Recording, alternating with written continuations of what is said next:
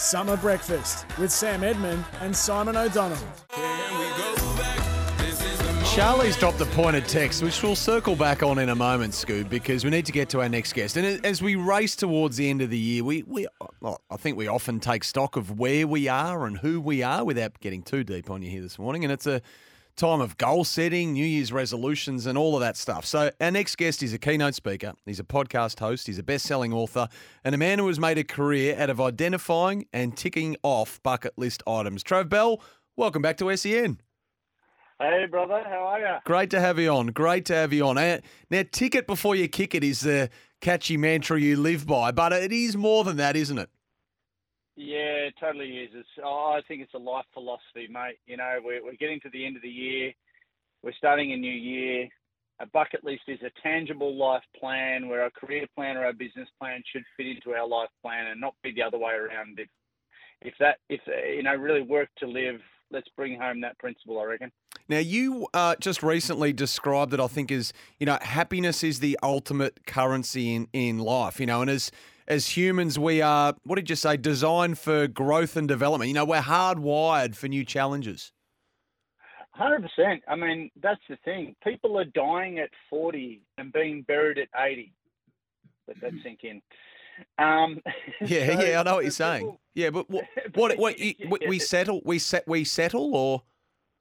100%. I mean, people we even call it a crisis, don't we? We call it a midlife crisis.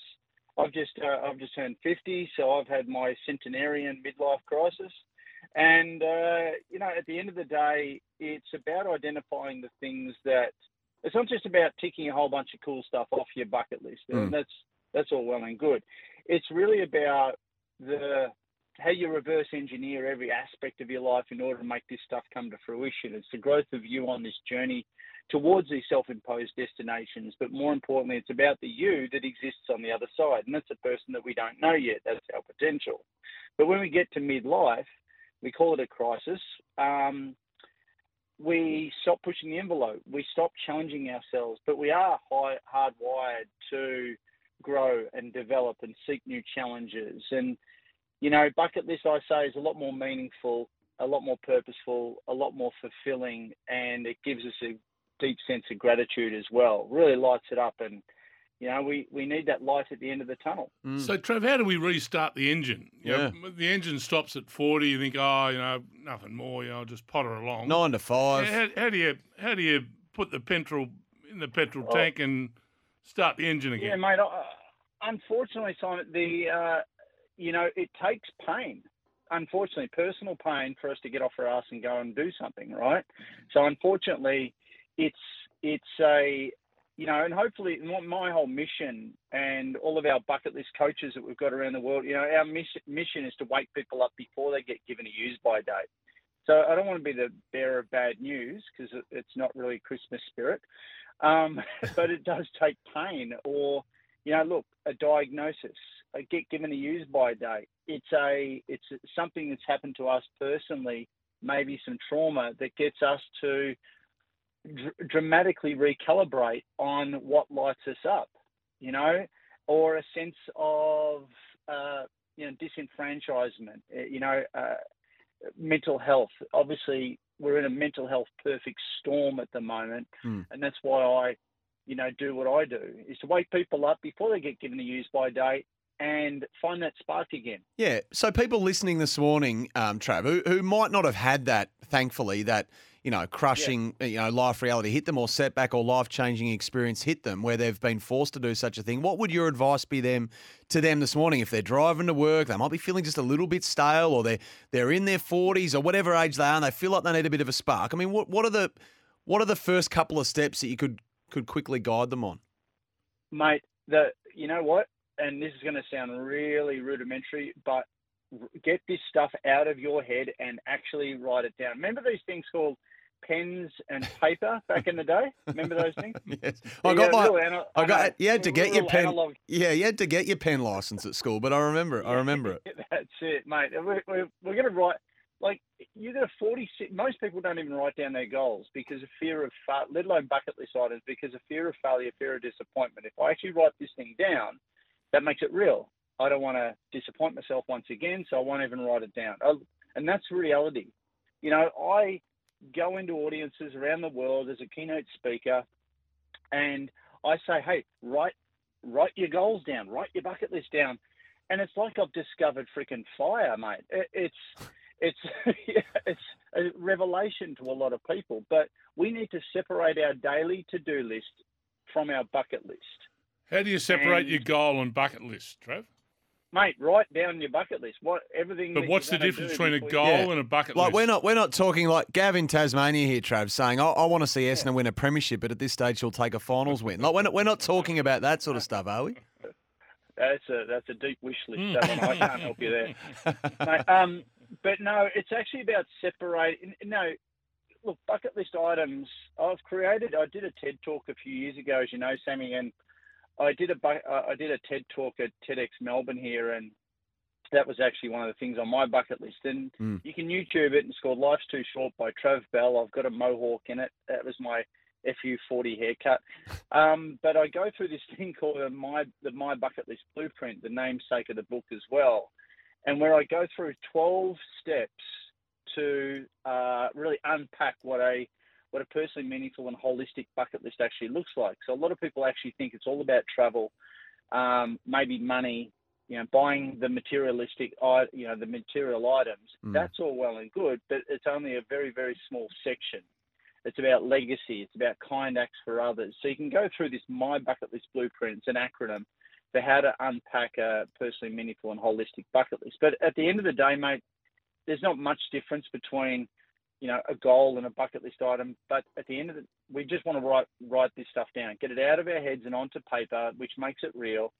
And then check in and keep adding until the day you die. We've also got a concept called the reverse bucket list, which I encourage people to also do. And the reverse bucket list is your done list. And if you are feeling down for whatever reason, and this helped me through my mental health battles as well, is write down everything you've done in your life as if it were on a bucket list all the way along. Do that first. And as a result, you get this huge gratitude list, right? And it puts a smile on your face, mate. Make it visual, get the pictures out. And so, you know, keep adding to your future bucket list. And then once they're ticked off, it goes over onto your reverse bucket list. But at the end of the day, it is about writing this stuff down and then look at the low-hanging fruit. What doesn't take you the time and money? What doesn't take the time and money that travel, say, takes? And as a result, this weekend, today, even, go and tick something off. It might be learning Spanish, picking up a guitar. It might be, you know, doing a kind act for another person, whatever. But that's the first domino that gets us over that initial inertia towards, you know, achieving goals, achieving bucket list items, and gives us that momentum and motivation to smash through the bigger ones. It's about choosing happiness. Yeah. No, that reverse bucket list sounds powerful. I like the sound of that. And to state the obvious, I think you call it comparisonitis. Like this is about you and only you. There's no need to compare with anyone else. Yeah, because we get judged out there, and a lot of people, again, we're comparing. You know, that's if you actually remove ego, it's amazing what can happen. And you don't have to make it public or anything like that. Sure, a goal is better shared. You know, one of the best ways to lose weight, you know, as you know, Sammy, I was involved in the personal training industry for over 20 years. And one of the best ways to lose weight is actually to publicly announce it on Facebook, funnily enough. You know, public accountability is huge. Yeah. And so if you actually make your bucket list public, now you don't have to, what you'll get is a lot of people that just support you, and that public accountability is huge. And you never know where the resources are going to be in order to collapse that time frame between where you are and where you want to be. So your mate that you've known all your life might have a connection to make that bucket list item come to fruition. But if you don't tell anyone about what you want to do in life, then how are those resources meant to show up? Yeah, I find it fascinating, Scoob. Scoob's got a bucket list he won't share with us, but that's his prerogative, Trav, to be honest. Look, maybe it's an X-rated bucket list, mate. There is some things that on people's bucket. I mean, I get tagged, I get shared GoPro footage, I get, you know, most of it's legal. And hey, look, Trav, I'm just picking something up from my bucket list, and every day, mate.